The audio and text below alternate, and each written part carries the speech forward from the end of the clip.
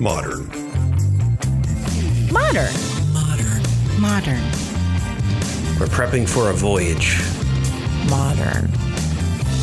The force of an old-fashioned equals whiskey mass times bitters acceleration. Why don't you make that a double?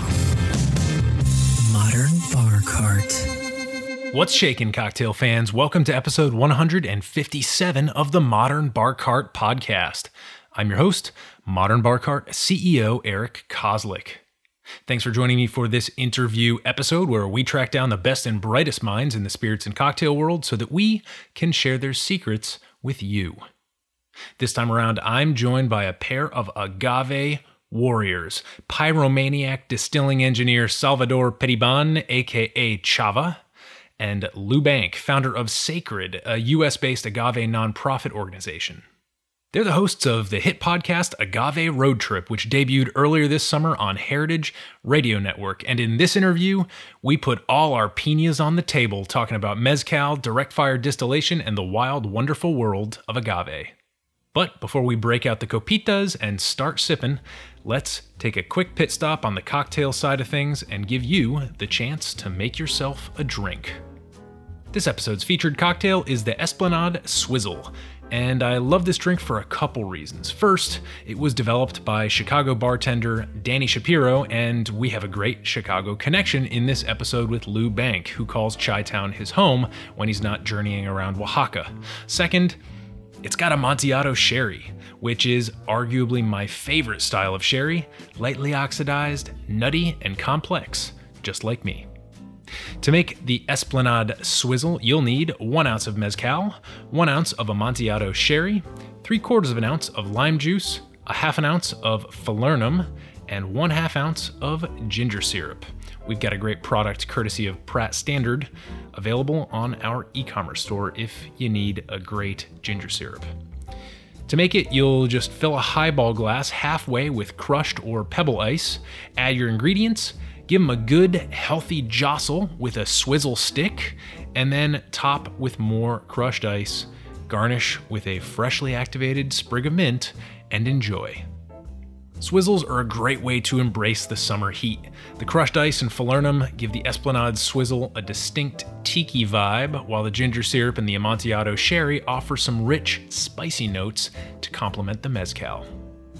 So, now that you've got yourself a tall glass of cool, silky deliciousness to keep you company, let's turn our attention back to the interview. In this south of the border discussion with Lou Bank and Chava Periban, hosts of Agave Road Trip, some of the topics we discuss include how Chava and Lou came to fall in love with mezcal, each in their own special way. Lou by way of beer, and Chava, well, let's just say his journey may have involved a little underage drinking and something called aguas locas, aka crazy waters. What makes agave spirits so special, including milling, direct fire distillation, earthen oven roasting, and a terroir unique from any other in the world? Of course, we talk about Agave Road Trip, but more importantly, we try to capture some of the stories, flavors, and a few examples of the 400 decisions, and that's not a random number, that mezcaleros must make as they cultivate, ferment, and distill their products.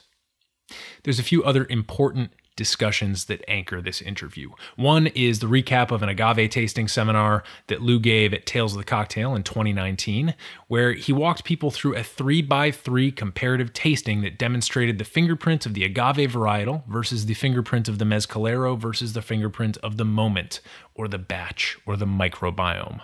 Another is our attempt at explaining the very tricky line that external interests must walk when interacting with the mezcal community. This is a question I've been stewing on since I met Lou a year ago, and I think we uncover some really important questions that all gringos need to consider when we make choices about mezcal.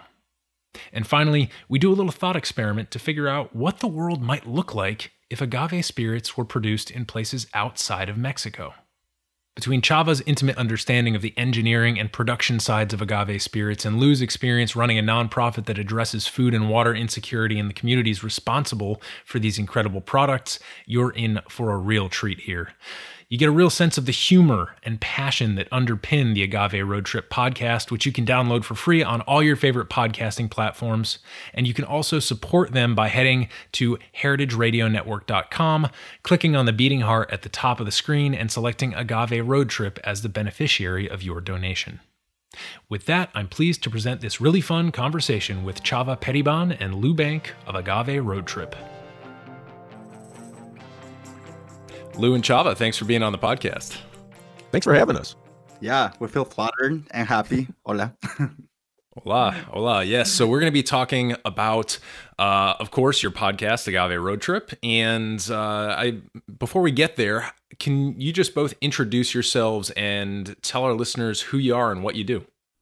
Go, Lou. You go first, Chava. Well, no, you go first. No, you go first. No, you go first. Okay, I'll do it first, Lou. You don't need to get aggressive and all. My name is Salvador Periban, Chava Periban. I'm from Mexico. I was born in Michoacan, but have lived almost all my life in Mexico City. And I've done plenty of things around artisanal products, craft, be it glass blowing, ceramics, and now I happen to be stuck in delightful agave spirits. It's your turn, Lou. Okay, fine. And I'm Lou Bank, and I've been running nonprofits since roughly 2001. And I started drinking agave spirits back in 2005, and it was like something I really enjoyed drinking. But once I went down to Mexico, to Oaxaca specifically in 2008, to see where they were made, it became a much bigger deal to me, and I saw the opportunity to bring what I bring to the nonprofit world in the rest of the world in Chicago, to bring that down to Mexico. Yeah. And, Lou, my first, I guess, encounter with you, your story, and your passion was, it seems like longer than a year ago, but it was last year around this time at Tales of the Cocktail, where you were able to share this really cool comparative tasting that sort of walked people not only through your journey with meeting and experiencing the products from different producers, but also sort of your mindset and how your perceptions have evolved as you've made your way through the world of agave spirit. So I'd love, maybe let's start with Chava and have Chava walk us through his experience growing to love agave spirits as someone who lives and works in Mexico. And then maybe we can kind of contrast that with how you and Chava came to work together and how you came to really become deeply involved with not only the products, but also the people. So Chava, why don't you kick us off? Well, as you know, in Mexico, underage drinking is quite a thing. So we all start drinking from like at 14, 13. It's like when you start getting your first drinks. And of course, you start with horrible things, right? I'm not going to name any brands, but you start with the tequilas that are not very expensive and that go well with soda. So that's the first lost 5 years of your life. But then happily... Wait. The first 5 years? So like from birth to age 5? No, like 13 to 18. Oh, and then, okay. And then, like, when you reach 18, you're like, I'm doing something wrong. This cannot be it. Like, there has to be something bigger and better out there.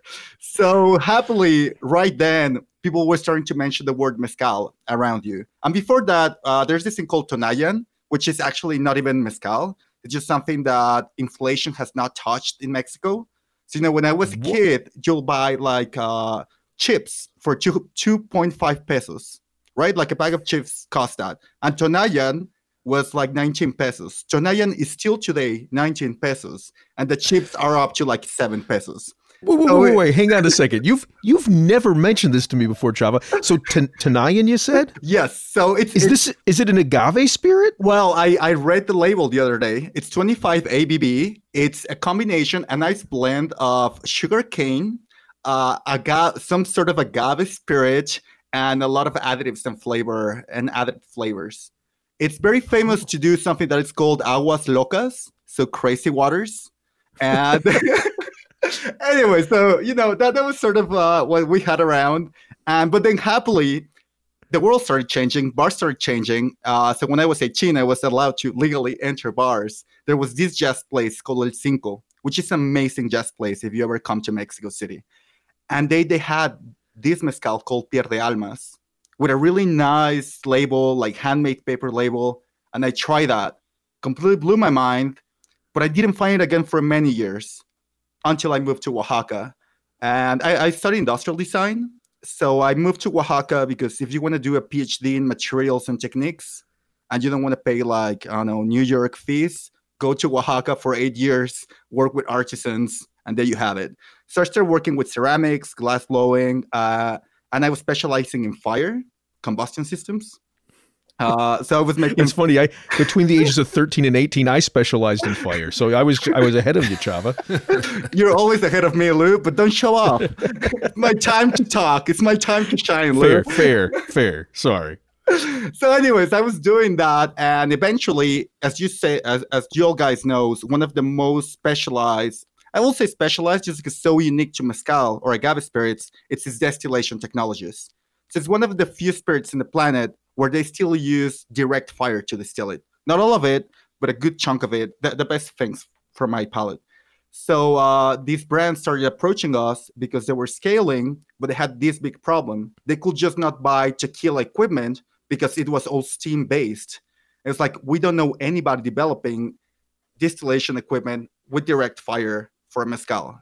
Can you guys develop that? So we actually got some government scientific grants to do that. And we started developing these kilns for a couple brands. And I ended up developing these for Sombra Mezcal at some point. And when we installed it, everybody was like, yeah, it's super cool. But they were terrified to use this. So John, who runs the Palenque, was like, well, if they see a kid like you, like skinny, crazy hair kid using this, they're so macho. They're going to be like, I can use this for sure. So that was my job for a while. But actually, hang on. You've actually just clarified something for me, I think. I thought that Sombra was using a steam jacket. No, never. Are you kidding me? No, absolutely not. I would never kid you, Chava. That's heresy. No. No steam jackets in Sombra under no circumstances. But didn't you design like the whole still in a way that the heat was surrounding the entire, like the whole pot of the still? Yeah, well, that's the genius part of what we used to do. It's we're trying to replicate what happens with having coals, like just the wood coals that surround the steel very gently, instead of just like a crazy amount of fire touching the steel, because you burn everything. You have crazy flavors are off, your cuts are all off because your lower part, it's like you have a lot of problems. So that was the real complex part to design. How can you do a direct fire system that is very gentle and can create a very gentle distillation? So that's my background in agave spirits. Oh, that's really interesting. Well, look at that. We're doing your podcast, Eric, and learning stuff that I didn't know about agave spirits. That's the beauty of agave spirits. Yeah, I love it. And I love the sort of, I love what both of you bring to the podcast, and we'll get back to that when we talk a little bit about Agave Road Trip. But yeah, we've just we've just discovered an agave spirit that Lou did not know about, which is if you'd asked me to come up with something that would happen on this podcast, that probably wasn't going to be on the list. And we're talking about emulating a steam jacket, or emulating some characteristics of a steam jacket using direct fire stills, and Chava's design genius. So we're already off to a rockin' start here. Lou, can you tell us a little bit about your journey through agave and kind of how you think about these spirits, and how your thinking about them has changed over time? Yeah, sure. So, I started a distillery back in 2002, one of the first 50 craft distilleries in the U.S. I was working at Rogue Ales in Portland, Oregon. And they decided, and I was in marketing, but they decided that it was marketing to start a distillery. So it was my job to go to the BATF, the Bureau of Alcohol, Tobacco, and Firearms, and get legal approval to do it. And then once I did that, they said, okay, now it's your job to make rum. Nothing I'd ever done. So I worked with another guy, and we figured out how to make perfectly inadequate rum. But in essence, I learned the distillation process, or so I thought, right? So I also learned to fall in love with beer while I was working for Rogue. Before I'd had that job, I'd had maybe 5 glasses of beer, maybe. And I just thought all beer tasted like Coors. And then I was able to taste this beautiful microbrew, and it got me all excited. And then I fell in love with beer, and then I found out I was gluten intolerant, and then I had to find a new thing to drink. And that's how I wound up at mezcal. But that honestly, for me, that was, I mean, I like it and I liked it, but it's not something that I was obsessed with. My wife and I had to leave Chicago for a couple of weeks. In order to, we were having some movers move our house. Our dog had just died. We didn't want to have to box everything up around these big fluffs of fur. So we just thought, let's get out of town and have movers do it, and we'll show up, come back home, show up at the new place. So where are we going to go? And it was almost Dia de los Muertos, and it felt like, to honor the dog's life, that's sort of a thing. And my little sister had been to Oaxaca and told me I would love it. And there was the mezcal, and Connie, still swears to me she isn't fluent in Spanish, but she absolutely was on that trip because she did a semester in Spain in school. She's great in Spanish, Lou. Do not undermine Connie's ability in Spanish. No, I'm doing the opposite. She tells me that she's not fluent. I every time we get into trouble, and you know me, Chava, I get into a lot of trouble. Anytime we get into trouble in Mexico and Connie's with me, she gets me out of the trouble. But it's just because she looks so sweet, Lou. It's nothing she says. She just looks at you with those huge, massive eyes. And okay, you got to decide which one it is, Chava. Is it she's fluent in Spanish, or does she have big eyes? Which one is it? Beautiful big eyes. Okay. So anyway, so we decide, okay, let's go spend, a couple weeks down in Oaxaca. And we're down there, and I'm having fun drinking stuff. And one evening, we're at Los Danzantes, this restaurant in Centro, and the waiter asked me what do I want to drink, and I ask him what I should drink, and he serves me this amazing mezcal, and then tells me, tomorrow there's this little this organic market just a couple blocks from here, and the guy who makes this, Don Lorenzo, will be at that market. You should go. You should meet him. And I did. And there were only a couple days left in our trip, and we had stuff planned. But after buying a dozen bottles from Don Lorenzo, he invited us to come and visit his palenque where he makes the spirit. And I wanted to, but we had no time. And I said that to him, and he said, it's okay when you come back next year. And literally, had he not said when you come back next year, I don't think I would have gone back. I don't. Wow. But it was that very kind invitation, and this is really part of what I love about Mexico, specifically rural Mexico, is this really deep sense of hospitality. So he invited me back, and I felt like I had to go back. Mm-hmm. So I went back and made arrangements with him by email ahead of time, and literally confirmed it 3 days ahead of time. And I show up at his house, and he'd forgotten we were going to be there, which is also very much like rural Mexico. But his son, Eduardo Andales, wandered in, saw us, asked what we were doing, and said he'd take us on the tour. And, at that point, I'd toured enough distilleries that I knew how it ran. 45 minutes of walk and talk, 15 minutes of drinking. I thought that's what we were in for. 8 hours later, I realized this was a whole different world. Looking at the stills, I couldn't figure, again, I had this background. I distilled. I knew what distillation looked like. And I'm looking at what he's got, and it doesn't look like a still. It looks like a brick pizza oven with a backyard clay chimney dropped into the center. And I'm trying to figure out, how the hell did this guy come up with this process? And that started my journey of trying to figure this out. And it's like so many things, the complexity of it is actually a very simple thing. And the simple thing is just, there are these families that never adopted the industrialized methods that changed the world. And my quest was, why did they not do, and I didn't realize this, but my quest was, why did they not adopt these methods? And then trying to figure out, why is this so important in the context of human progress? And that's, I mean, it's much longer. It's a longer thing to discuss, and I already feel like I've taken more than my share of time. But I really do think like what I'm trying to do with Sacred is not only preserve. I shouldn't say preserve. Is not only help these families to continue doing what they're doing the way they're doing it, which is kind of arrogant because, hey, they've been doing it for 400, 500 years. Do they really need me? But then also to bring their voices to the larger public, because I think they have some really good ideas to contribute to the conversations around water insecurity and food insecurity and climate change. So that's what got me excited. Yeah, I think that's an incredible way to sum it up. And you're right. It's very difficult for us gringos to walk the right line in these situations where we're so passionate and we're so excited about the spirits that are coming out of Mexico and some of the amazing production methods and the people responsible for them. But I think we will return to how we negotiate that tricky balance between doing right versus being intrusive.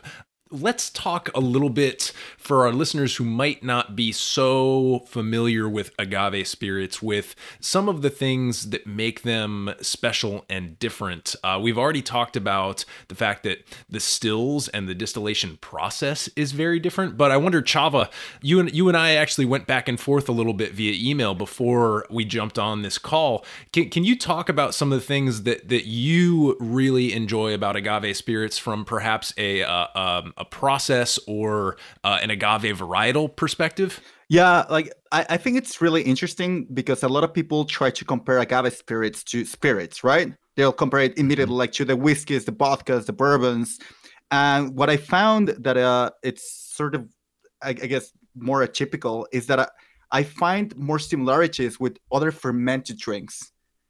And because I think one of the, as much as we talk so much about distillation, I think a lot, and this is an ongoing fight I have with Lou, how important is debate. Each part? Yeah, fight. It's a debate, not a fight, Chava. I think fermentation, it's one of the parts that makes it truly unique. And I was listening to a lot of the episodes of your podcast, and you have this amazing interview with sake expert. I cannot recall her name, but she was awesome. Mm-hmm. And she was talking about koji. And in agave, you have a similar thing where the sugars are embedded in the agave itself. They're not usable right off the bat.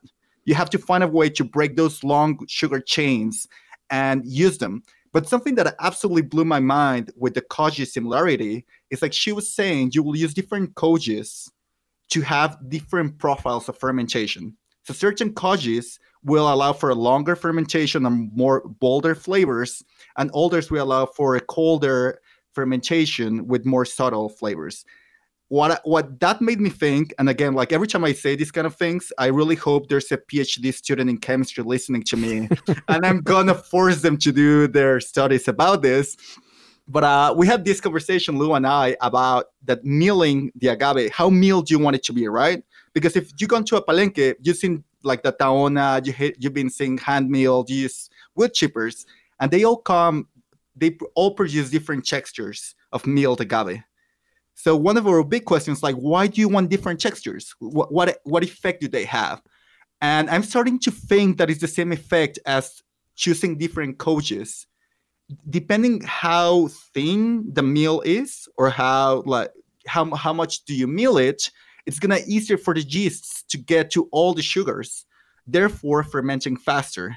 The bigger the chunk is, the harder it's gonna get for the yeasts to get in there, and probably just making the fermentation longer. So this is all speculation, but it's a kind of stuff that blows my mind. But I also think it's not solely how long it takes to ferment. I think it's literally how many of the sugars do get fermented, right? Like this is where when you hear somebody like Zignum talking about their diffuser method of making mezcal. they talk about getting, I think it's like 99.8% of the sugars out of the agave. And I think a lot of that has to do with exactly what you're talking about, Chava, with that milling. And so if you're not milling it to that super fine level, some sugars just never turn into alcohol. Yep. And again, like really, please, PhD students of the world, listen to and study this, because that's the other thing too. And with cognac, brandy, a lot of the other spirits that are out there, you have hundreds of years of research being made. So a lot of the dynamics that bring certain flavors to be more prevalent or not is very well understood. In the agave spirits, the research, it's tiny, it's minuscule. Like even the tequila, which is a larger economic force, you don't find a lot of papers out there that really explain the effects of the different decisions. So just to answer in a broader way your question, is how they're similar, how it's different. I think one of the things that is most important is we don't really know to this date how different they are because we don't have information. We know it comes from agave, which is the weirdest thing you can make alcohol if you ask me. Like grapes, grains, come on. That's been around forever. Those are it made a lot of sense. Honey, they were there and it just made a lot of sense for people to take that and make alcohol from. Who the hell thought agave was a good idea? Yeah, it's interesting. And obviously, when we're talking about sugars and agave, I think it's important to point out to our listeners that, as you kind of alluded to, Chava, it's not just like squeezing a grape and you get all this beautiful sugary juice out of there. The starches in agave, correct me if I'm wrong, are called inulin, and it's not good for humans to digest. Like we can't just take in a bunch of inulin raw and then turn it into useful sugar. That's why I believe I've heard stories of people going to Mexico and drinking the pulque and having that just be a pretty bad situation once they digest it. Whoa. We are not there. We will leave. I think I can speak for Chava on this. We will leave this podcast if you are going to badmouth pulque. Yeah. I'm not badmouthing pulque. I'm just saying that a lot of us gringos don't have the GI microbiome to be able to handle it. No. I think I can do this one, Chava, but flag me if I get something wrong on the science, yeah? Okay. I'm ready. Okay. I'm listening. So the inulins that you're talking about are also called fructans in the agave, right? Okay. Yep. Okay. And so they have to be hydrolyzed in order to become fermentable sugars. Now, you cook the agave, and you can do that a bunch of ways. The way we love is cooked underground in this earthen oven. Most love. Sorry, Chava.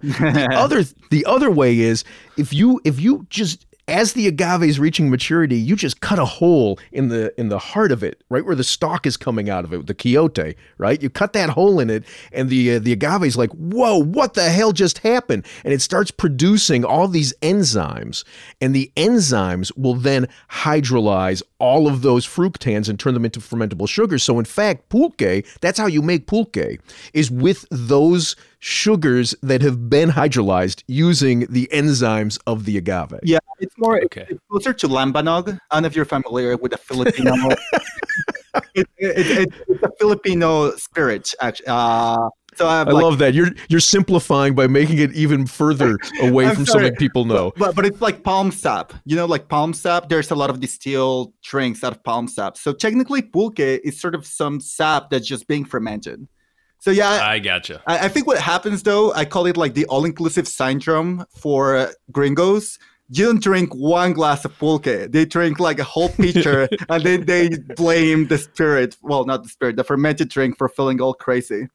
I just want a clarification though, Chava. Have you ever sat down and had a single glass of pulque? I'm not going to disclose that because my parents might listen to this. Fair. Okay. Well, I'm glad that you guys set me straight on that. But I would say the interesting thing about the agave as the sugar source is there is no other sugar source used to make alcohol that takes as long to reach maturity as the agave, right? Like every other sugar source that you can name that's used to make alcohol is 4 months, 6 months, maybe a year. And with agave, like the low end is going to be 4 years. And, you've got people saying you've got as much as 40 years. And I don't know if that's true, but I know for a fact you've got 20 and 22-year-old agaves. Yeah. Exactly. Yeah, it's a crazy experiment in terroir, in my opinion, because we think of a bad year or a good year with grapes. Well, that's not how agave works. You have to sort of take into account all of the climate and microbiota and the human aspects of the cultivation that go into making that agave over decades. And so I think that's the part that's both intriguing but also very difficult to wrap your head around. And in addition, we have these other factors like the different shapes of the stills and some of the open fermentation practices that make it even more kind of complex. So I think this might be a good time, Lou, for you to maybe talk a little bit about that little 3x3 tasting or 4x4 tasting that we did over at Tales of the Cocktail. Talk a little bit about that kind of chord progression, so to speak, and what you're trying to get across with that. Wow, chord progression. I like that. Yeah, it was a 3x3 tasting. So it was 3 flights of 3 spirits each. And literally, it's as you suggested it earlier, what I was trying to do was distill my years of experience going to Mexico and tasting these spirits into this 90-minute session. So, at the beginning, I was trying to figure out what my agave is, right? This is what a lot of mezcal geeks go through. Like, okay, I've had the espadín and now I want to try something else. And am I a Tobalá person? Am I a Tepestate person? Am I an Arauqueño person? And so I thought maybe Arauqueño is my agave. And so I went down that path for a long time. So this first flight is literally 3 spirits made by the same mezcalero, using the same tools and the exact same process, where the only thing that's different is the agave used, so that you can get the sense of how a different agave expresses the flavors and the aromas in the finished spirit, right? So that's the first flight. And then the second flight was my epiphany that, not all Arauqueños will taste the same. So the second flight is 3 spirits made using the exact same agave, made using the exact same tools, exact same place, exact same time within a 60-day period by 3 different mezcaleros. So the very specifically, the expressions that I used were from this extended family, 3 different mezcaleros from this extended family in Santa Maria Ixcatlan. And they use Papalome as the primary agave in that community.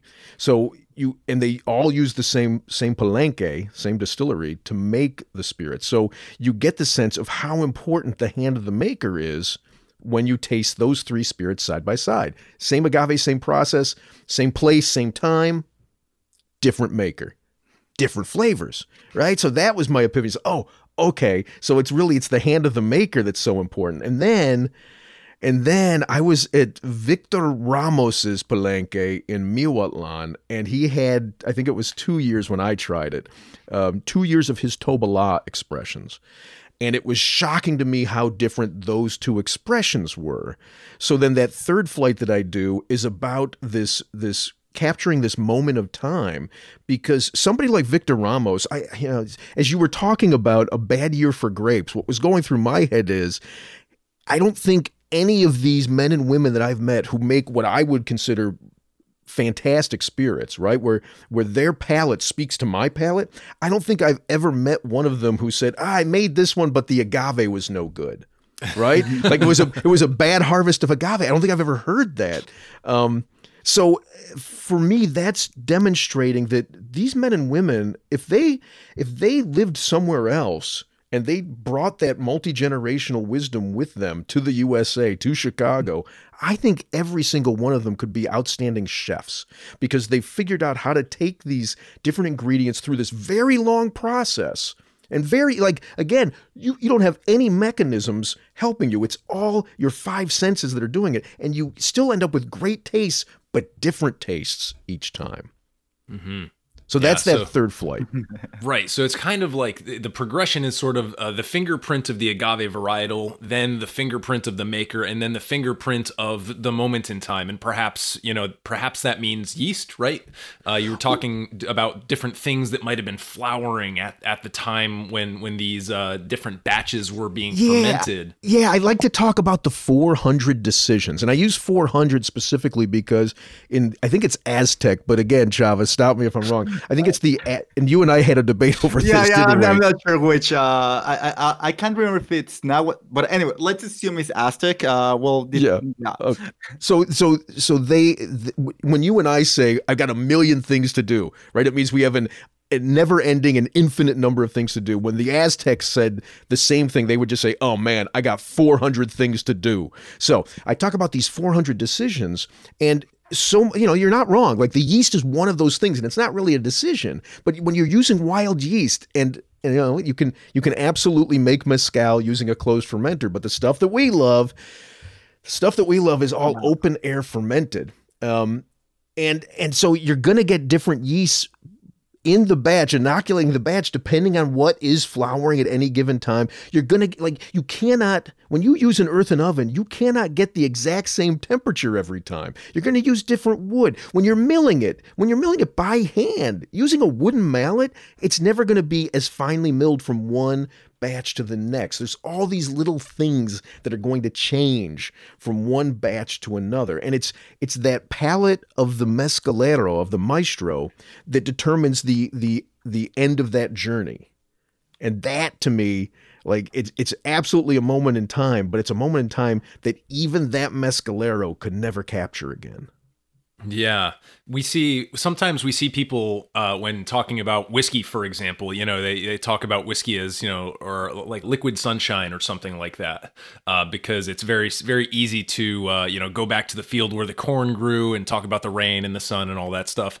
But it seems like with agave, it's not just sunshine. There is, like you said, the other 399 things that you also have to take into account. So I think it makes complete sense to me why you are both so energized and obsessed with this particular type of spirit. And I was hoping that we could maybe turn our attention now a little bit more to culture, because I think that's one of the aspects that I just can't possibly describe, having never been to Oaxaca. So Chava, can you enlighten our listeners as to some of the cultural aspects that go along with agave, either production or consumption? Because there's just certain things that we don't and can't know, having never been there ourselves. Yeah, I mean, we just had an interview that was amazing about this thing. We interviewed some guys from Sansecan, which they're based in Guerrero. And something that was crazy for us to understand is Sansecan, it's probably the largest cooperative project around agave spirits in Mexico. And what they were explaining to us is they did not start doing agave spirits. They did not start commercializing agave spirits. They started just selling fertilizer, saying like all the basic needs for the town. And turns out agave spirits were part of those basic needs. They were as important as fertilizer for farming as to their culture, their rituals. It's even medicine. Like you have a stomachache and you'll drink a little bit of puntas to stabilize your stomach again. Puntas being the head of the distillation, the really high proof stuff. 74 ABV. They're delicious, guys. Anyways, it's my preferred thing to drink in agave spirits world. So it's extremely embedded into culture. And it's so embedded that it's maybe not even, I don't know, like I think as much as I love that Lou and I talk of this, as if it was like the ultimate gospel, like it's just part of them. And there's a deep appreciation for it, but it's understood as sort of the social fabric. I think that's why I like also to compare it with ceramics, because it's all these products that are representation of who they are, of their environment, of their history. So, I think like a big part of our lives is like a lot of the things that we consume are so disattached from us. Like those headphones you guys are wearing were designed by people that were so not close to you. They were fabricated in a place that is absolutely foreign to you, and you have not real tangible connection to this.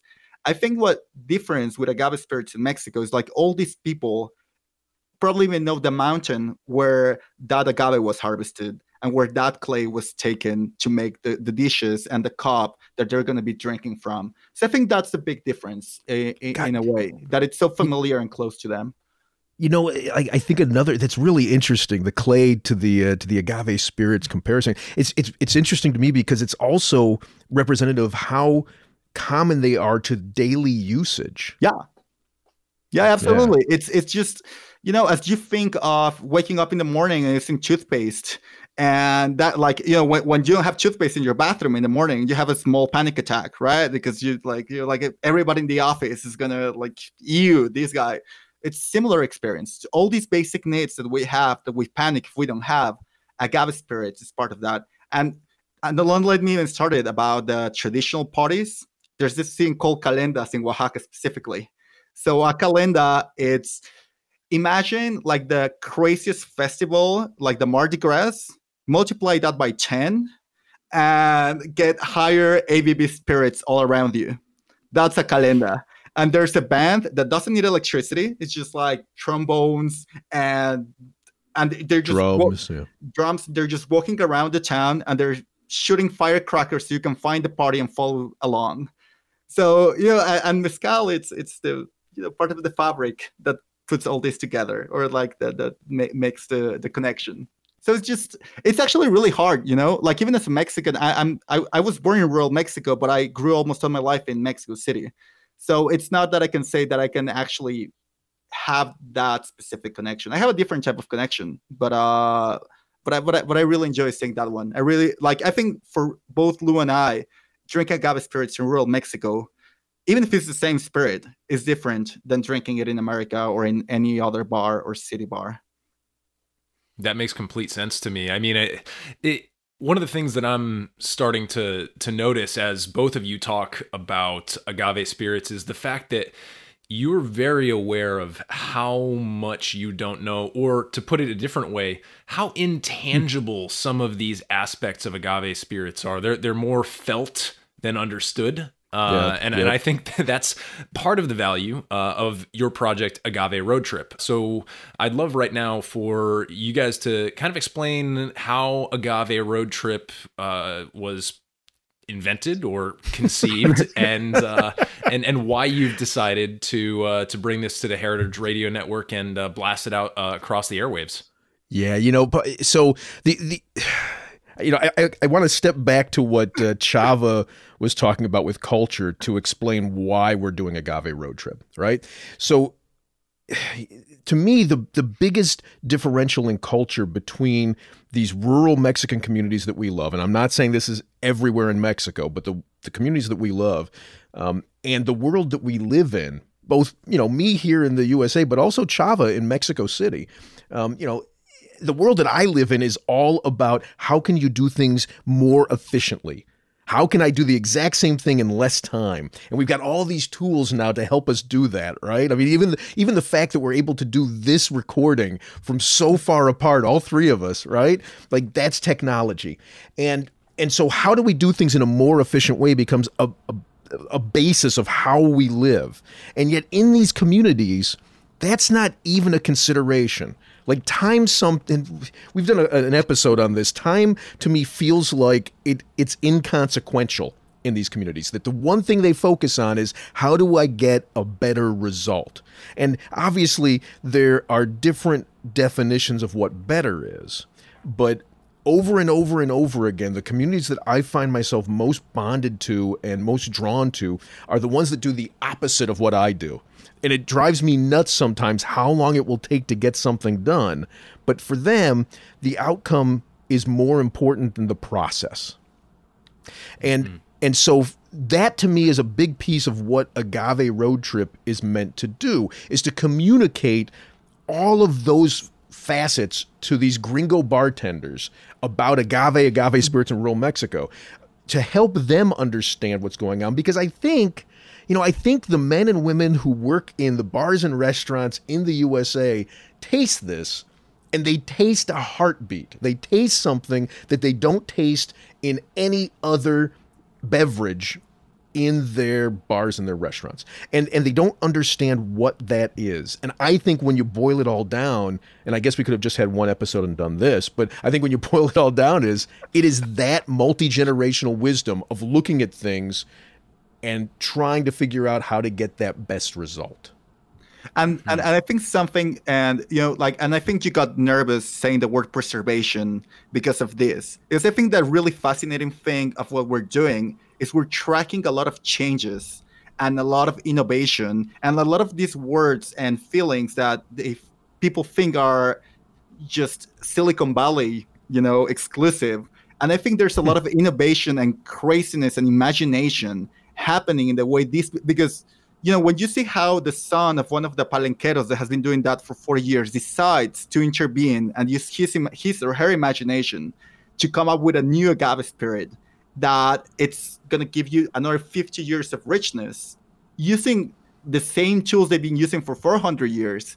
You don't get that anywhere else. I guess in certain Japanese ceramics or Korean ceramics, there's very specific, very few things in the planet that are done today with those characteristics. Mm-hmm. Yeah. And, one of the things I love about Agave Road Trip is that you kind of take this approach where you select one aspect of agave spirits or agave culture or agave distillation techniques, and you kind of focus on that one aspect in each episode. Now, very different than the types of episodes that we do here at Modern Bar Cart, but what I like about it is that I can sit there and listen to an episode of Agave Road Trip for, 10, 15, 20 minutes, however long it takes, and then once you've explained that one slice of the pie to me, I can kind of sit there and think about it a little while, because I find, as you've said with agave spirits, that I do actually need to sit there and chew on it and digest it a little bit before I can really understand it in an intuitive way that doesn't require me to then go back to your episode and re-listen to it, if that makes sense. Yeah, we're sort of hydrolyzing the information for you so that it's digestible. Oh, Shava, we can use that somewhere. Don't forget that. No, we're not using that. We're not using that, Lou. No. The other thing is we do make a lot of jokes, right? Because we're sounding all nerdy today. I don't know what happened to us. Maybe it's the coffee we had today. But we're usually very... more informal about the way we discuss these things. We have to be informal because we have 12 minutes for our episodes, Java. That is true. We don't have right. Yeah, but we do a lot of research though, and I think that he does a lot of research. Well, I try to do a lot of research, and that's something that we also try to mix. It's have the fun stories of rural Mexico, of how Lou almost gets killed in a blockade and stuff like that, but also talk about the surfactants and combustion systems and all that. But hopefully in a way that people will understand it is the key and enjoy. Yeah. Yeah. So what's the plan for Agave Road Trip? You're doing kind of like a seasonal approach? Just kind of give our listeners the elevator pitch as if you were trying to steal them from me and take them for yourself. We don't have to steal them. We can share them. We're living in a sharing world now, Eric. We can share them. So I think the plan was, I don't know, do we have a plan, Chava? Well, I was only traveling with you because you need a translator. So whatever plan we're making, I'm sure is not going to fly the way we're thinking about it. I thought it was an opportunity to communicate stuff. The podcast was an opportunity to communicate things that I was trying to communicate during my tastings in a way that existed beyond the 90 minutes that I was live with someone. And so, yeah, Chava's not wrong. I thought, okay, Chava, come with, translate. But Chava and I have been friends for years. And honestly, finding the excuse to travel with him was a big piece of the podcast. And then once we started having these interactions, there's a backstory that we're not going to get into, but it fell together over 2 days in Chicago in February, where we'd been working for over a year and a half on the interviews. And we just started recording the episodes. Our friend Jason Saldana, who's at PRX, said, "Don't make any episode more than 12 minutes." And so we had that as our frame. We had all these hour-long interviews and we just started pulling quotes from them. My friends at Heritage Radio Network have been great from the start. So, I knew that they were reaching a lot of the people we wanted to reach. And so we did these 8 basic episodes. But man, once we got locked down, did you call me, Chava, or did I call you? I can't remember. We've been recording like crazy. We've done up to like maybe 5 episodes a day because we have dozens of interviews that we had done in these crazy trips, and we like have the time to actually listen to them, and we're finding gold left and right. So some of it's fool's gold, to be fair, but gold nonetheless. So I think we both really want to travel more. We have plenty of interviews, and we're doing a new season based off these interviews of our past travels. But now we want to do a pulque trip. We want to do a whole pulque series because we went to Tinacal, which is the equivalent of the Palenque of a distillery, like a fermenting house. In sake terms, where the toji works is the fermenting house for pulque, and we're blown away. So, and we happen to be a Agave road trip, not a Agave Spirits road trip. So we have the license to go for fermented drinks. That's right. But I think what you're going to see, Eric, is that I think what we're targeting is it the first weekend in September where we're going to start launching season 2 as a weekly podcast, 15-minute episodes max, including all the intro, theme song, commercial stuff like that. Right. Well, that's great. So we'll definitely have links to Agave Road Trip over on the show notes page for this episode at modernbarcart.com/podcast. And of course, just like you found this podcast, you can find Agave Road Trip on your favorite podcasting app. So I definitely encourage folks to do that. I've enjoyed listening to the episodes that I've been able to get through so far, and I'm excited for more to come. And speaking of more to come, what I'd love to talk about now is before we get into the lightning round, I'd like to talk about where agave spirits are headed. And this is a tricky thing to talk about. And I'm part of this is a bit of a trap, Lou. I'm gonna warn you outright that this is a bit of a trap, because after your Am I going to end up gnawing my leg off? Is that what you're telling me? Maybe you may end up gnawing your leg a little. You'll be tempted. We'll put it that way. You'll at least be tempted to gnaw your leg off. Sure. But part of the trap is that I've had a year to think about your seminar, and I've had a lot of time to mull it over. And I'll start off by saying that I was very torn during your seminar, because during parts of it, it seemed like you were going hard in the paint about the individual genius of some of these mezcaleros, some of these maestros. I believe it was Lalo who found this way to galvanize the citizens of his town and create a cistern so that he would be able to save the young men in this area from having to go other places to find work because there was no water for farming, for example. So that's one story that really stuck with me, and it was about individual genius.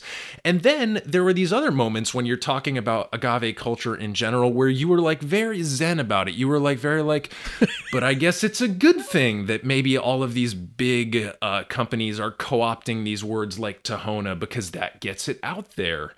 Gets it out in the consciousness of American consumers, and if we can teach American consumers what a Tahona is, then I guess it's a good thing, right? Yeah. And so when I stepped all the way back, what struck me was that I couldn't find a clear chord between and now I'm struggling to remember the philosophic. Basically, the trolley. It's the classic trolley problem, right? Do you pull the lever and kill one person, or do you allow the trolley to mow down 5 people by not intervening, right? So are you like? How do you think of where agave is headed and our role as, I guess, educators and communicators in that space? Well, boy, there's a lot in there. Okay, so I know. Start gnawing that leg. I think, wish I had shaved this morning. So I think that it's important to first point out that my belief is I don't think having an industrial product precludes having a beautiful handmade product, right? I don't think that you can't have, for instance, like a Coors and a Southern Tier Brewing coexisting. Obviously you can. I believe that the direction that mezcal specifically is going to go is there will be more industrialization, and I think there has to be more industrialization just to meet the demand, the consumer demand that continues to blow up. You know, just this morning I was preparing our Instagram post for Agave Road Trip, and it's very much about how since 2005 I've been reading the same article about mezcal, that it's having a moment.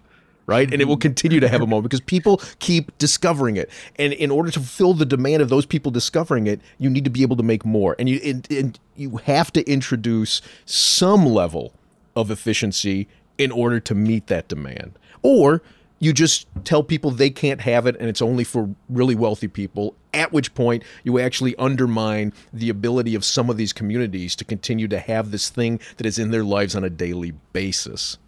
And then this another curveball in all of this is that word mezcal is owned now by the Mexican government. They decide what gets to be called mezcal and what doesn't. And so a lot of these families who have been making these agave spirits in a heritage way for multiple generations, for hundreds of years, the vast majority of them are not allowed to legally use that word. So, you know, I think you're going to start seeing agave spirits used more frequently because it has to encompass not just mezcal and tequila, but also raicilla and bacanora, and then all of these uncertified agave spirits, destilado de agave. So you're going to see that phrase being used more often. You're going to see more industrialization of things that are certified mezcal, but then you're also going to see industrialization outside of mezcal in agave spirits because there's going to be corporations seeing that there's an opportunity to make money in that field. The key is, through all of this, we need to. Here again, like it feels arrogant to say it, but I think it is in my best interest, and I think in the best interest of the human species, to ensure that these families who have been doing this thing the same way for multiple generations by hand, who have said, I don't want to be industrial. I don't want efficiency. I want the best result. I think it is in our best interest to ensure that they can survive. And it becomes harder and harder and harder for them to survive when you've got these large corporations coming in and buying up the agave. Because without the agave, they can't keep doing what they're doing. And if I'm a multinational liquor company and I've just dropped $100 million buying a mezcal brand, I am then going to drop another $100 million protecting that investment by buying up the exact same farms where these families had been purchasing their agave. Chava, what do you think? I think there's also, I know this sounds like it's either one or the other, right? Either super artisanal or industrial. But I think like what I was trying to do with Sombra, or what we were just trying to do in Sombra, was the medium place. And what we're trying to do is what will happen if a lot of the new technology gets inspired by the old technology. And you just don't go and try to buy the same steam equipment that has been used to do vodka, rum, and blah, blah, blah, which is going to, like maybe produce a really boring generic product that it's erasing a lot of the heritage. Like, is there any chance in that high tech can get inspired by the really complex systems that traditional spirits used to be produced? And the thing is, the reason why most people or most companies don't do that is because it's extremely complicated. You need a lot of money. You need to redevelop all these technologies, readjust them, create a whole breed of new engineers that are going to understand this equipment and are going to like the idea of using this equipment. And so I think there's a marvelous opportunity there to reestablish what an industrial product is. I think you're right. There's an opportunity, but in essence, the opportunity is, hey, let's go make a more expensive wheel. And I love that more expensive wheel, not as much as I love the thing that isn't even a wheel, but what corporations are going to say, yeah, like the fact that John did that amazes me. And I love Sombra for doing it. They're crazy. Yeah. They're the only ones that did that. I mean, there was, and I wish, like, this sounds good, right? This sounds like a good sales pitch in a way. It's like get inspired by the old technologies, create new technologies, and come up with beautiful products. Not a lot of people are buying this idea. I'll say there's only one group of people that that I know that has bought this idea. So where are they going? I don't know. Like, I think Lou has an accurate way of explaining this. What I want them to go is to get more diversity. What I will like, and again, like this, I guess what I was trying to say when I was saying about Tonayan and Cuervo and all that when I was a kid. I think what was great about Mezcal is that it started to get strong because there was a need for diversity. People, all of us, were starting to get bored. And in my self-interest of my palate and my knowledge and the things that I want to be trying in the next 25 years, I just really hope it keeps on becoming more diverse. And let's not flatten that curve, right? Like, we want that curve to go up in diversity. So that's where I wish it will go. Is that where it's going? I don't know. I think we'll all have to work really hard for that to happen. Right. And just to put a finer point on what I was saying earlier, the two words that I was struggling to come up with were utilitarianism and virtue ethics, which are these two ways of thinking about how to do good things. Yeah. Right? Utilitarianism is the most good for the most people. That's when you pull the lever on the trolley and you kill one person but save 5 people. But virtue ethics is a little bit different in that it's a bit squishier. And when you study virtue ethics, the philosophy of virtue ethics, it's really the philosophy of flourishing. And so I think, Lou, one of the things that I was struggling with when you told that story about Lalo was, I was like, well, goddamn, Lalo is a utilitarianism. Like, he's a utilitarian, and he, by creating this cistern, created the most good for the most people, right? Yep. He's basically saved the water resources for this entire town, and there were ripple effects in the availability of laborers as a result. So that's like a very utilitarian thing. Well, I don't want the laborers to go away. Maybe I should do this thing that prevents that. Okay, mission accomplished. And yet, now, we're sitting in this seminar room in New Orleans, Louisiana, and I'm drinking these beautiful, beautiful spirits and listening to your stories, and I feel like I'm flourishing as a result. And there's definitely some flourishing that comes out of that. So yeah. I think, that sort of tension between, like, what is this? Is it this or is it this? Is very sort of indicative of agave. Agave, you can't compare it to other spirits, and some of the problems in the agave world, which are also in certain ways opportunities. Also, just you really can't compare them to other dilemmas in other spirits spaces. And so I think that's one of the things that made me so excited to talk to you guys, because I've been literally thinking about this issue between utilitarianism and virtue ethics for the past year since I've listened to you. And I don't think there's a solution, but I think having conversations like this at least makes the problems more interesting. Do you want me to make the what's going through your head a bit more complex? Yeah, let's do it. Okay. So I then asked Lalo if he would help me design the same kind of water collection systems in other communities. And he said, no, he won't. They need to do it on their own. Yeah. And it took me a long time to figure out, and I figured out the hard way what he meant. It's not like he's opposed to them doing what he's doing, but his point was, I believe, that they need to be motivated enough to figure it out for themselves. You can't do it for them because that doesn't make them better.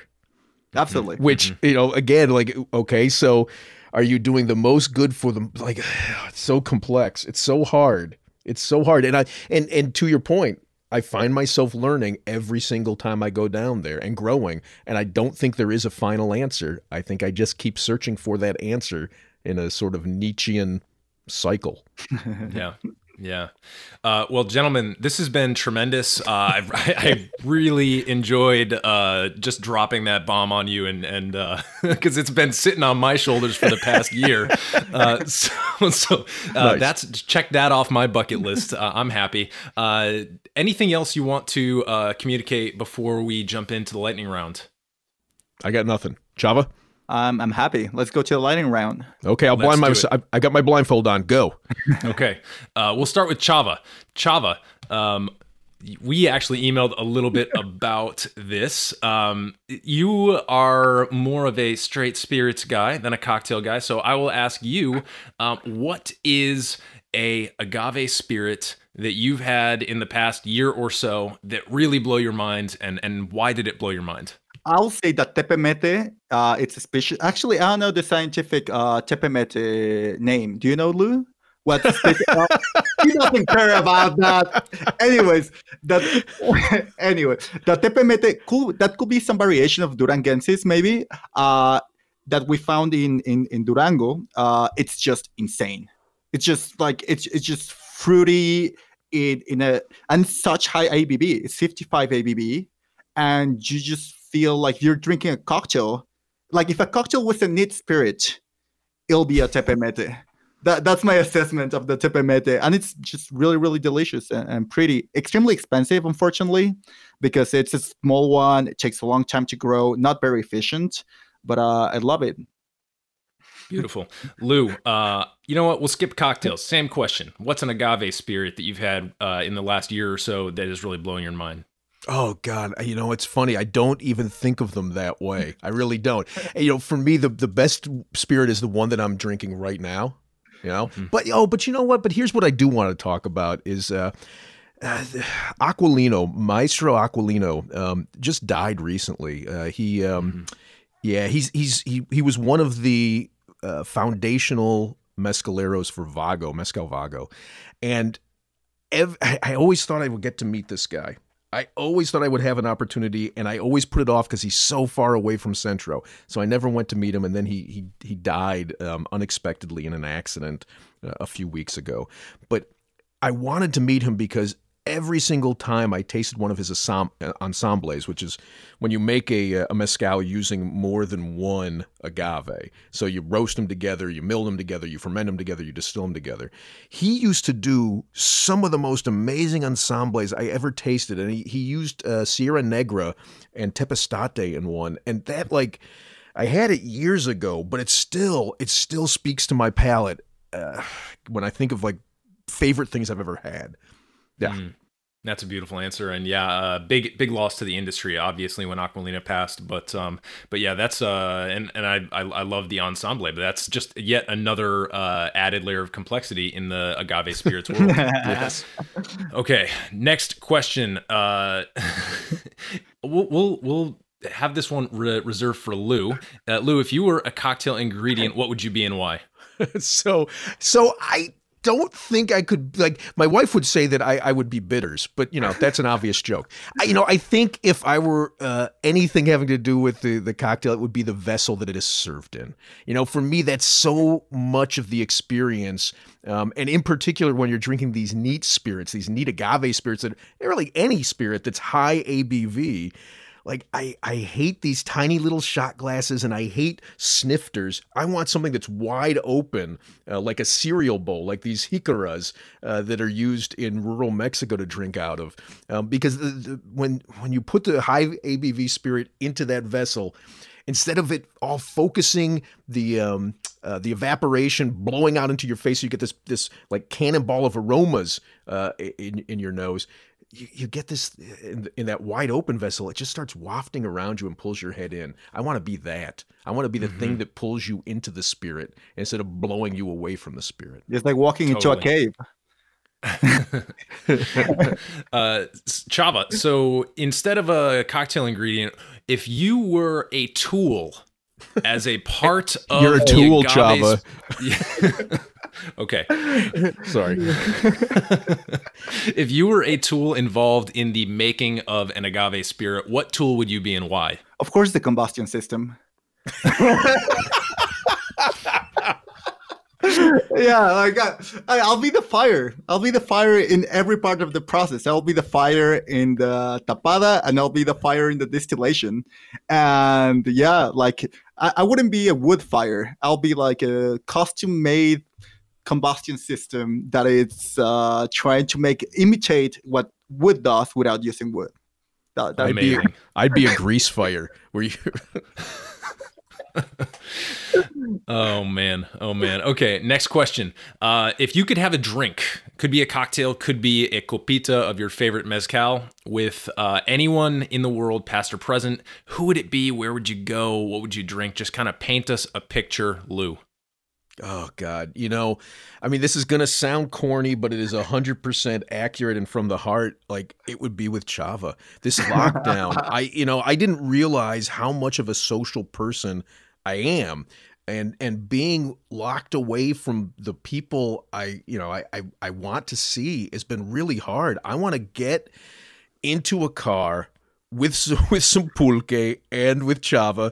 First the pulque gets in, then Chava gets in. And I want to drive through rural Mexico, and I want to visit some men and women that we already know and love and meet some new men and women. I want to get on an agave road trip. It's so frustrating. At the beginning you had talked about it's only been a year since that seminar that we had, right? Mm-hmm. Well, like, time during this pandemic has sort of the same exchange rate as the dollar to the peso, right? Every month is 20 months, and it feels like it has been 10 years since I've been down there. Yeah, it is oppressive, but that's a great answer. Chava, how about you? I cannot say that it's not Lou now. If I say anybody else, I'm gonna look like a terrible person. But I will say I would love to have a drink with the cop that stopped us on our way back to Mexico and asked Lou, "Have you drank pulque?" And Lou shouted, "Sí, yes." And he thought the cop was asking him if he liked pulque, but the cop was just trying to know if he was drunk and driving. And Lou was very, very happy saying yes. Sí, pulque, fantástico. All right. What is a common or traditional cocktail ingredient? Or we could also go with maybe a spirit that you've never tasted, and why. Chava. So you have a whole episode of baijiu, and I lived in China for a bit. And I realized that I did not understand the different categories of baijiu. So I'm sure I haven't tried like half those categories. I would love to try all the baijiu categories that are out there. What the hell's a baijiu? It's a traditional Chinese spirit, and I recently had this interview with Derek Sandhouse, who is responsible for Ming River Baijiu, which is it's the oldest, I believe, distillery in the Sichuan province of China. It's been operating since Shakespeare was like 9 years old. I did that math. It was kind of crazy. And the cool thing is, it's another one of those Koji episodes where we talked about it. They literally get alcohol out of a solid mash. So like it was one of those mind-blowing experiences where I had to think about a distillation process where there's no distiller's beer or no distiller's wine involved. So that kind of blew my freaking mind just all up and down the road. So yeah, that's in a word, baijiu is a traditional Chinese spirit, but it almost has the same type of variety that agave spirits have, which is why I found myself having so many like parallels between these two types of spirits. So we need to do a road trip in China, Lou. I'll do the driving though. Done and done. Awesome. Lou, what about you? Anything that you've never tasted, and why? I'm sure that I haven't tasted the vast majority of cocktail ingredients, but I want to give a shout out to the mercados in rural Mexico, like the little markets in rural Mexico, where you can find these incredible ingredients that should be used for cocktails, right? Like there's all these fruits that you'll never see anywhere, and there's a whole line of them that are called zapotes, and I've become obsessed with all of the zapotes, but in particular, you know where I'm going, Chava. Yeah. In particular, zapote amarillo, the yellow zapote, which looks sort of like mango, but inside it's dense. It's dense like egg yolk, and it's even called egg fruit. And it's delicious, and it's so hard to find. And I convinced Chava to look for it for months. Finally found someone who had it, and then I convinced him. He met me in Durango back in January, which was only like 6 years ago. Met me in Durango, and he had put them into a 5% brine solution so that they would start fermenting. So I could bring them back, because you can't bring like a whole fruit back to the U.S. from Mexico. So like I had these 2 beautiful bottles of fermenting Zapote Amarillo, one of which the guys at Customs opened because they were afraid of what it might be, but it was mid-fermentation, so I know it blew up on them, and they were covered in this Zapote Amarillo. Yeah. Oh, that's incredible. That's incredible.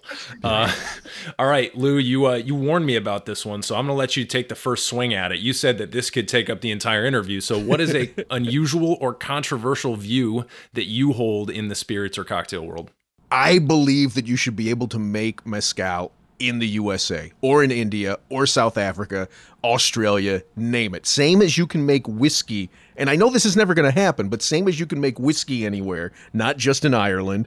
I think mezcal should be the name of the category, and it can't be now because it's owned by Mexico, and they decide this is and this is not mezcal.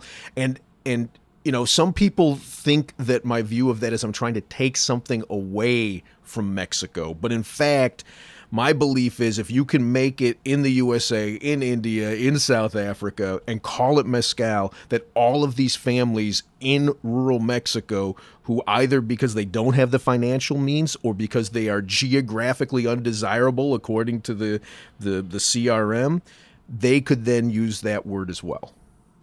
Yeah. And Chava, you and I actually went back and forth a little bit before this interview about the idea of agave spirits being made in places that are not Mexico. What are your thoughts on that? I actually love the idea just because I want to try more things. Probably it's an absolutely selfish perception, but I will really love to try an agave that's growing in the desert of Nevada, or that it's growing in Arizona or in South Africa. Like, I cannot imagine the type of flavors that are attached to these agaves that have been living through a lot of stress for 10 years around there. So I'm there with, and I think it's also, you know, it's a thing for our times. I think we've all become less nationalistic through all this coronavirus process. If something, I think that things should travel more. You know, we have this joke in Mexico: what's the best taco? El taco campechano, which is the best taco, the mixed taco that has chorizo and all of the other things in one taco. So it's like more is more. Whoever says, you know, like something could be just like framed in a golden frame and stay like the Mona Lisa. I mean, I understand it for the Louvre, but this is spirit. This is something we drink, and it's amazing that it evolves. And I want it to keep evolving. So I think one of the big ways that it can evolve if it can be produced in other geographical areas. So yes. Totally. And I love that you just somehow incorporated tacos and the Mona Lisa in the same mixed metaphor. So my pitch to our listeners is if you enjoy tacos, the Mona Lisa, or fermented bottles that explode on TSA employees, then I encourage you to listen to Agave Road Trip. Hit that subscribe button. It's a really beautiful little series, whether you are completely new to agave spirits or if, like me, you've been able to dip your toe in and you want to go back for a little bit more of that goodness. So please do check out Agave Road Trip. Lou and Chava, how can people connect with you in the digital space? We have an Instagram. There's a Facebook because we have an older member in staff. So our Facebook is very, very active. Instagram, webpage. Our webpage is a great resource because a lot of the things, we're talking about, you've never seen. So we try to put all these weird names that you heard while we're talking. There's pictures of that it's the collection of images that we've done after many years of traveling to Mexico. Which other ways, Lou? You're the digital mastermind behind us. They can just call us. We're happy to take their phone calls if they want to connect to us. That's still digital, right? Because I've got a digital phone. Does that count? Ethernet cable's really reliable. I'd say Ethernet cable's a good way to connect to us. Mm-hmm, totally. Do you have a fax number that you want to drop in? Oh, I wish I did. Oh, and you can become an official, genuine, certified road tripper. Yes. How do we do that? Well, you go to Heritage Radio Network, our beloved hosts. You go to their website, and there's a little donate button. You click on donate, you choose individual member. It's $60 for a year, and then you designate Agave Road Trip as your designee, whatever that's called, and then you become an official road tripper, which means when you can finally return to Mexico City, you get to have a bat meme flask of a Blue Weber Agave Spirit that was made in Jalisco, but it's not tequila, and it's not mezcal, and it's not raicilla. It's just bat meme. Wow. And then we'll also get you a little pin and a membership card. Holy cow. Wow. I know, right? I think we need to figure out how to do some cool stuff like that here at Modern Bar Cart. But while I'm figuring that all out, definitely become an official Agave Road Tripper. The Heritage Radio Network is obviously responsible for some great food and drink podcasts. So, once you've listened through all of the episodes of Agave Road Trip, maybe head on over to the Speakeasy or one of the other great shows like Cooking Issues. Those are all part of my weekly listening diet. So, Lou and Chava, I just want to say thank you so much for being on the podcast. Thank you for having us. Greatly appreciate it, Eric. Yeah. It's lovely to talk with people that are as excited about this as we are, because our friends and family are sick of us. So it's always, it's always nice to have other people into the mix. Cheers, gentlemen. Cheers. Adios. Hasta pronto.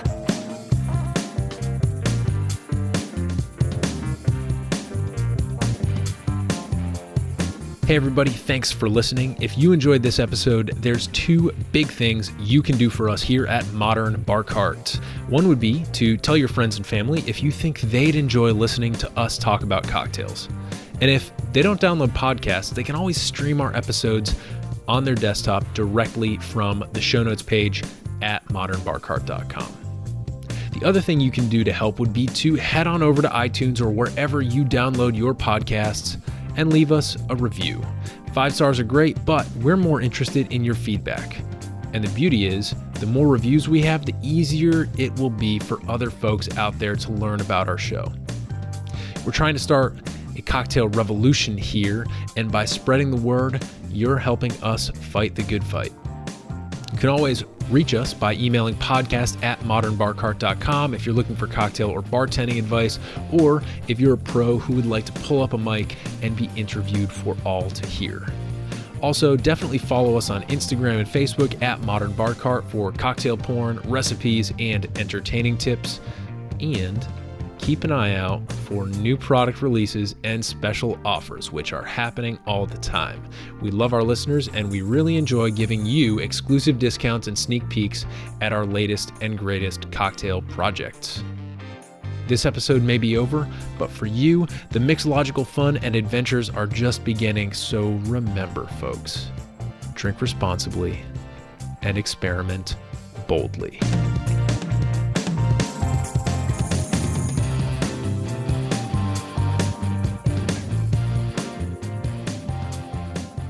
This episode was made possible with editing and production assistance by Samantha Reed, Agave Insights courtesy of Lou Bank and Chava Periban of Agave Road Trip, and a little bit of interview magic by yours truly. This has been a Modern Bar Cart production, copyright 2020.